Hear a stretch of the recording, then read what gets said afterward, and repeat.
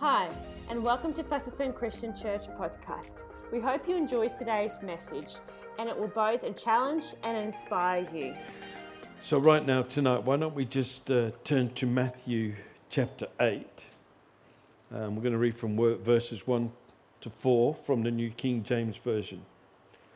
So when he had come down from the mountain, great multitudes followed him. And behold, a leper came and worshipped him, saying, Lord, if you are willing, you can make me clean. Then Jesus put out his hand and touched him, saying, I am willing, be cleansed. And immediately the leprosy was cleansed. And Jesus said to him, see that you tell no one, but go your way, show yourself to the priest, and offer the gift that Moses commanded as a testimony to them. So allow me just a moment to put things in perspective from the time and the place we're actually reading from. A place when there was only, a time when there was only one thing worse than a leper, and that was a dead body. Both were unclean, both were not to be touched, and both had extensive requirements for cleansing after you'd been with a dead body or with a leper. So nobody wanted all that process. Nobody wanted to go through all of that. So they stayed clear of anything that looked like leprosy, and of course the people, the lepers themselves. Leprosy is a virus, and it attacks the nerves. So there's a loss of feeling, and there's also a loss of control. So fingers, toes, hands, feet, they actually curl up. And they do begin to lose flesh, but it's only because the person who has it can't feel the pain. And the pain is a warning that something's wrong and you need to protect yourself. But these people can't feel it. So a lot of time you'll see a person who's got leprosy and you'll see them with stubbed feet or even stubs on the ends of their legs. And it's because they've been infected and they drag their foot and they literally wear it away. It's a horrible, horrible disease. And so under the law of the day we're talking about, the scriptures from we've read, it was compulsory for a leper to keep at least 2 meters away from anybody else. And if it was a windy day, they had to even be further away. And if it was a really windy day, they had to be 150 to 200 meters away from it. And of course, they're excluded from all society. And most lepers, the history tells us, actually had to live outside of town, away from the population. So leprosy back in those days was actually seen as a judgment from God, right? You only had leprosy because God found you guilty over something. And because of that, you didn't deserve help, mercy, kindness. It was like people would look upon you and say, well, you're suffering and you probably deserve it. So, what kind of help can I give you? And I don't want to get too close to you anyway because the requirements for cleansing is too horrendous. So the only thing that the leper was certain of and guaranteed was no hope. Because back then there was no treatment. There was certainly no care, but you was guaranteed lots of isolation because people would steer away from you, and you yourself were supposed to warn others that you were around, but you were responsible for keeping the distance as well. But in this case, I want you to notice that the leper came and worshipped Jesus. Against all convention, he came to Jesus and he literally worshipped him. Matthew 8 verse 2, and behold, a leper came and worshipped him, saying, Lord, if you are willing, you can make me clean. And the word worship there literally means to fall down or lay prostrate before in adoration. So this leper, knowing what was required of him, broke all the rules and regulations and came in and literally fell on his face before Jesus and worshipped him. Extraordinary set of events right there, which starts to speak volumes from a person who in that day would expect no help. I mean, there was no treatment for this. There was no help for this. There was no nursing for this. It was, you're out, you're away, you're separated. And yet here he is, he's coming in and he's worshipping Jesus. In fact, if we listen to his words, he said, Lord, if you're willing. That word Lord, interestingly, in that context right there, is the first time it's used about Jesus in the Gospels. And it literally means master or owner. So he saw something about Jesus that he knew in his heart that this is my master, this is the master. He's the owner, which suggests that he saw something of God in him as creator. And it just, I suppose, caused him to arise and go against all requirements and literally fall on his face and worship Jesus. First time that word was used in the Gospels pertaining to Jesus. Lord, he called him. And then he says, here's the interesting part. Then he says, if you are willing. It's fascinating. It reveals that he actually had no doubt about Jesus' ability and power, authority to heal him. But he uses the words and very humbly and probably very gently. It's like he's just encroaching a little bit, not wanting to impose. And he's made a declaration, I know you can heal me. You are the Lord. You have the power and authority to do this. I have no doubt about that. But if you're willing, I mean, a man in his desperation, who knows there's no hope for him because there's no treatment for this. There's no care for him because he's got to be away. And it's seen as the judgment of God. So everybody else, and maybe even himself, thinks that he deserves this. And perhaps that's why he said, if you're willing. I find it an incredible statement of faith. An incredible faith statement. An act, not just the statement, but literally an act there. And of course, the thing is that Jesus always responds to faith. One way or another, there's no doubt about it. Any kind of faith, he'll respond to it. Now, the way he responds is different in each case, in each scenario, because there's other things that God's got as priorities for us in our lives, in certain situations and circumstances. But there's no doubt Jesus always responds to faith. So here we are. This man has demonstrated incredible faith, and Jesus responds to that immediately. But it's the next bit. I've laid that all down as a bit of a background, but it's the next bit that had me a little bit confused. Okay? Because in Matthew 8:4, it reads, and Jesus said to him, see that you tell nobody, no one, but go your way and show yourselves to the priests and offer the gift that Moses commanded as a testimony to them.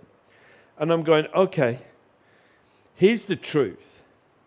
When he was first diagnosed with leprosy, it was probably the Pharisees. It was probably the religious leaders of the day, the men of religious influence that declared this man leprous.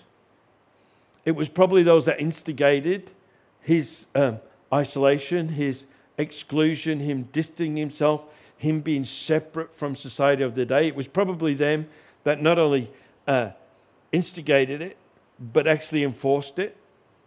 In fact, historians tell us that in these days, the Pharisees and the religious leaders would actually boast about their treatment of lepers. And it's recorded in many of the historians how they would boast, for example, I saw a leper coming and he was like 200 meters away and immediately I just ignored him and moved to a completely different route. I read one where it said they were actually boasting of their treatment towards them, how from a distance they would curse them and stone them. And it was like an act that they were proud of.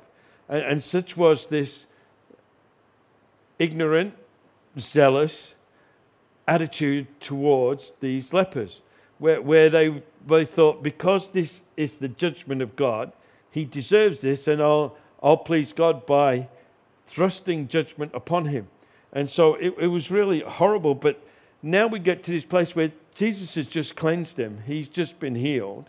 His life has just been fully returned to him, restored. And he said, now I want you to go. I want you to go and tell the religious leaders. I want you to go tell the priests. I want you to show them, and I want you to give the appropriate sacrifice, offering. And there was all different levels of, and I don't want to go into that tonight, but there was different levels for how wealthy you were. To the very poor, it could be a couple of pigeons or something that would be sacrificed. But the deal is, Jesus is telling him to go back to these guys who first diagnosed you, who first condemned you, who first chased you out of town, who first put these horrible conditions on, who were the first ones to show you no help, no mercy, no kindness, and just actually went over the top in treating you. Go back to them and let them know. And I'm going, this just doesn't seem so right and so fair. But I got the understanding that that Jesus wasn't finished in his healing of this man.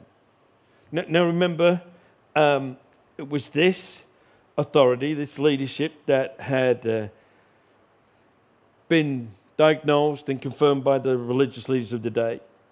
It was those guys that made him an outcast. It was those guys that undid his life, as it were, and exiled him. And yet Jesus is doing a little bit extra here, I think. I think what he's doing is he's making sure that the healing is complete. He's making sure there won't be any accusations against him. He's undoing the isolation. He's undoing the curse. He's undoing the judgment that had come upon him by fulfilling the legal requirements of the law to the law keepers. He's saying, I want you to go. I want you to show them that there is no leprosy. You've been completely cleansed. But I want you to show them, and I want you to make sure that you now offer the right kind of sacrifice, the appropriate sacrifice, as required by the law, and it's found in Leviticus if you want to know. But I want you to do this properly. For me, I'm starting to see that Jesus is just making sure that his restoration is complete. Because, it's all right for him going around saying, but he's going to still be cast as an outcast. He's going to be found guilty. He's going to be judged. And yet Jesus said, now go back and let's do this properly. Let's undo this properly. So within the confines of the law, they have no grounds to isolate or to separate you ever again.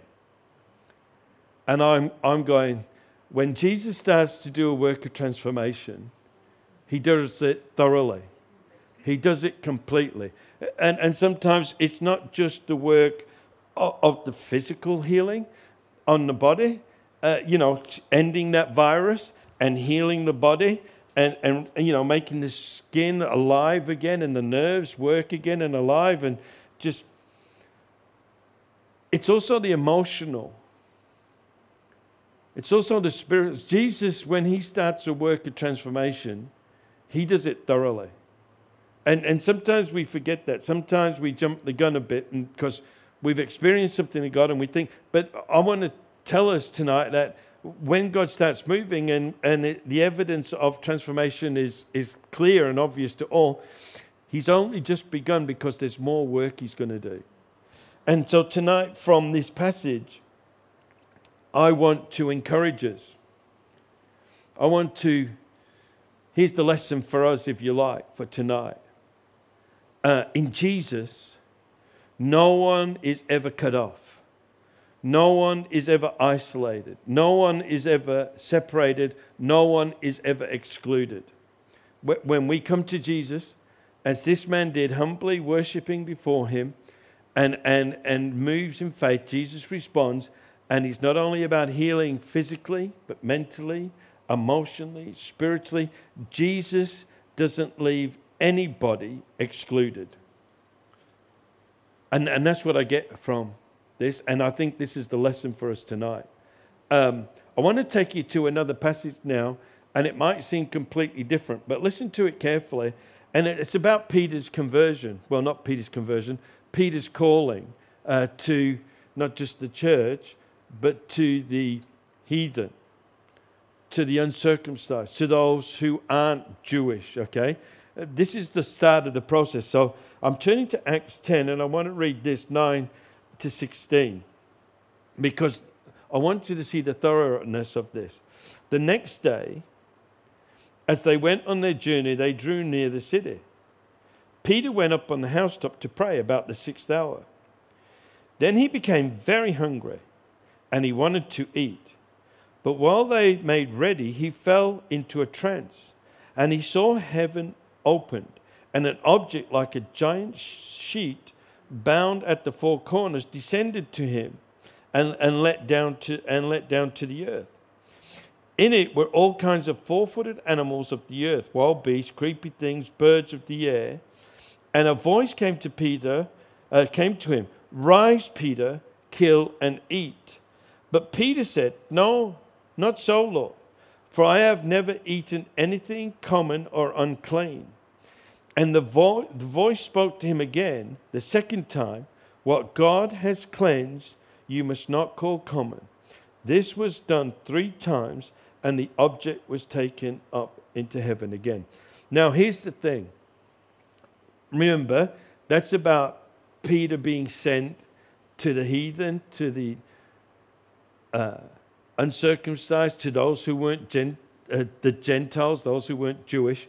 And he's being shown an incredible picture where he would have kept this requirement of the law his whole life in his eating practices. And yet, here we're saying God's opening the door now. God's changing his mindset. God's helping him to see more clearly. And the reason why I think this is important is because in our experience, in Jane and I's, we've been to places where people are excluded because of some problems in the past, because of mistakes in the past, because of probably different views at times, different cultures. But we've been to those places where people are excluded. People who love God and people who've got a calling on their life, people who've got skills, gifts, abilities that the church desperately needs. And yet we've been to those places where they've been excluded because of mistakes, because of different cultures. And it's incredibly sad. And it's also incredibly frustrating to deal with. Because you have to be gentle, and because we're not part of it, you can't just go in and start changing. You got to work through the correct avenues. Anyway, what's even worse, what's even sadder, and even more frustrating is when people exclude themselves. Hopefully you can address some issues when it's others. And if you can't change the others who have the influence, at least you can minister to the person. But when they've excluded themselves, it's very hard to minister to them. It's very challenging to minister to someone who, either through low self-esteem, guilt or shame, because of some terrible mistakes, they've excluded themselves because they feel unworthy or unclean, right? But here's the picture of the leper, how Jesus come and he said, no one's going to be excluded. And he took away the thing that enforced his exclusion. But now we got Peter, the other side of this, we got Peter saying, and because of his passion, his zeal, his upbringing, his culture, he said, I'm not going to do that. I'm not going to touch anything unclean. And then God says to him, hey, don't call anything that I've cleansed unclean anymore. Why am I saying that? Well, if you have excluded yourself, you're actually going against the Word of God. You're actually contradicting the Word of God. How dare you call anything that God's cleansed unclean? If you know Lord Jesus, if you're in a relationship with the Father, then by His Spirit you've been cleansed. And there's a work of transformation going on. But how many people, because of shame or guilt, resist that and exclude themselves, isolate themselves from the things of God. Where God says very strongly to Peter here, and he says to us, how dare you? I reckon because he's such a loving, caring Father, he would come and cuddle us and heal us and just slowly love us back into health. But I want to take the view like he's speaking and dealing with Peter right now.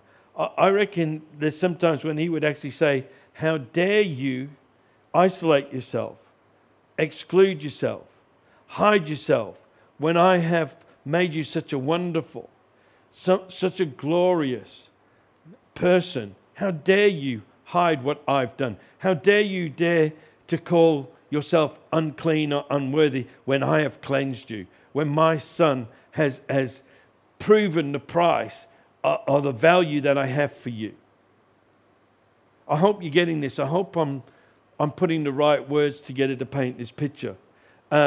Because while it is difficult dealing with people who exclude because of either mistakes of the past or different cultural understandings, the truth is it is so difficult to minister to those who have excluded themselves. And I suppose tonight I just want to reinforce, not just remind, but reinforce as strongly as I can, that when God cleanses, He does it thoroughly and complete. We can't allow the past. We can't allow the mistakes.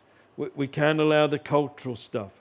And a lot of it is based on Bible, but it's an erroneous use of the scriptures when we don't deal with the core of the Word of God, the intention of the Word of God.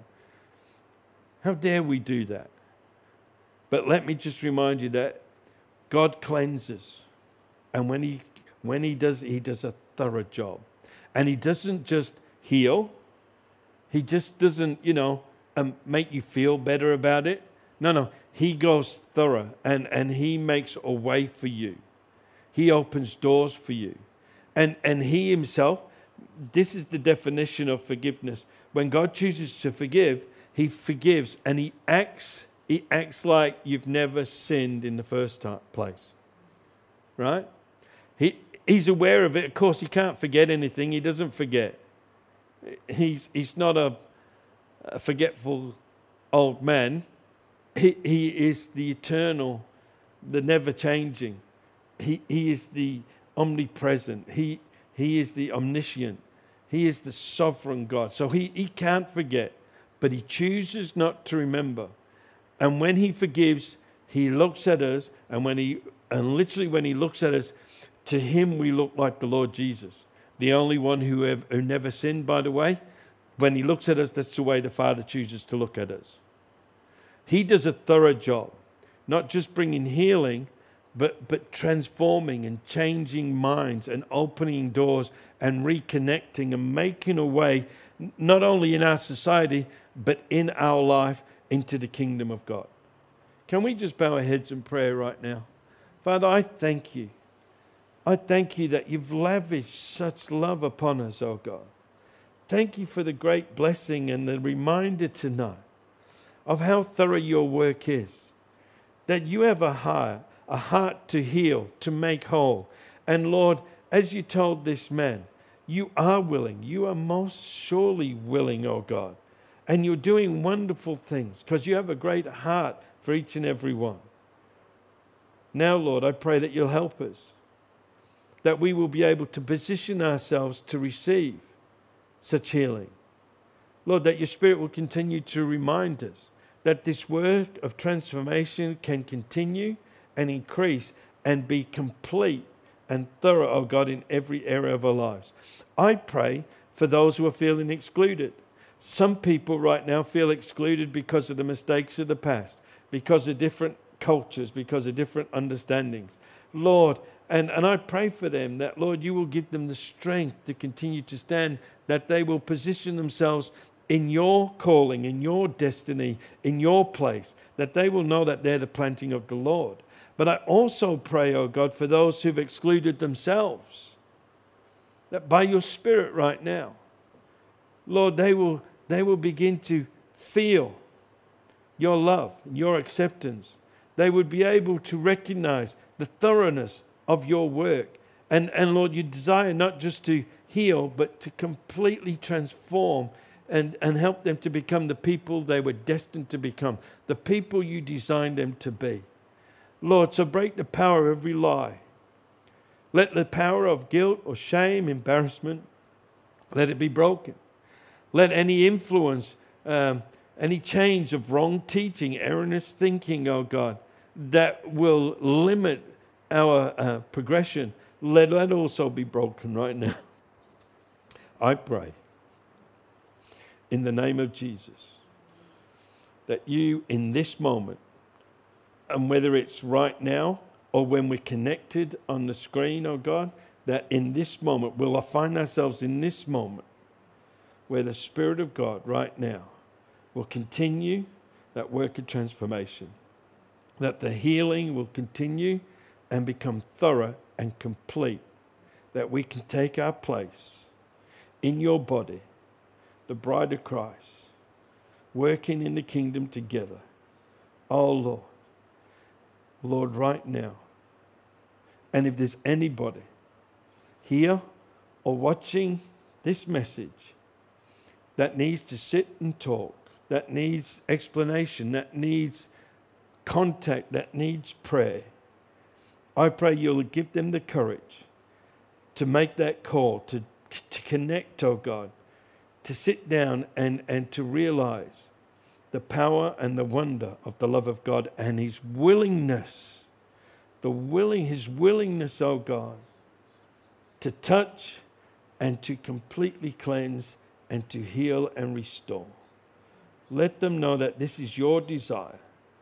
So break the power of anything that would hold them back. And Lord, we will give you all the praise and all the glory. And Father, in the name of Jesus, I pray your blessing, your protection, and your provision. And in this day, oh God, when so many are struggling with COVID and the effects of that, I pray your healing power to flow right now. For any that might be in discomfort or even pain, whose life is being literally wasted as they're confined to their house. Those, oh God, who have more serious consequences, I pray that your Spirit would move through this connection. Flow, Holy Spirit, right now to each and every one connected to us, our loved ones that might be struggling right now, bringing relief, bringing refreshing and renewal, bringing strength and health. And Lord, we give you all the praise and all the glory in Jesus' wonderful name. And everybody said, Amen. Thank you for being here tonight. Thank you for watching. Thank you for your patience as we experiment with different ways of doing this. We hope to get better and more thorough in what we're doing. So just hang on and bear with us. I do want to invite all our church members, the people connected to this church, if you can possibly make it, please be here next Sunday morning, which is going to be, pray for me, which is going to be one of those significant moments in the life of this church. So that's Sunday the 10th, next week in the morning service, 9 o'clock. God bless you. Thanks for being with us tonight. Hope you have a great week. Thank you. Thank you for listening to our podcast. We hope you were blessed with today's message. You can connect with us at fastfirmchristianchurch.com.